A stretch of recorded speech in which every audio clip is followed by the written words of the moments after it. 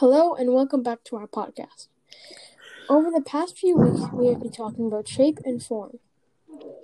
Shape can be positive or negative. We have just recently drew rubber bands on a piece of paper and had to make the colors darker as we colored left and lighter as we colored right. We also just recently drew lines on a piece of paper to make 8 squares. In these squares, we must draw everything that we have been learning, like color theory and shape and form.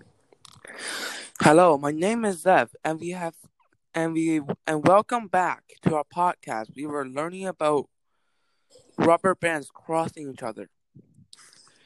Just as my partner Tyler said, that is basically what we have learned in this couple of days. A tip that we can give you is that the farther you go away from the rubber band, the color gets thinner.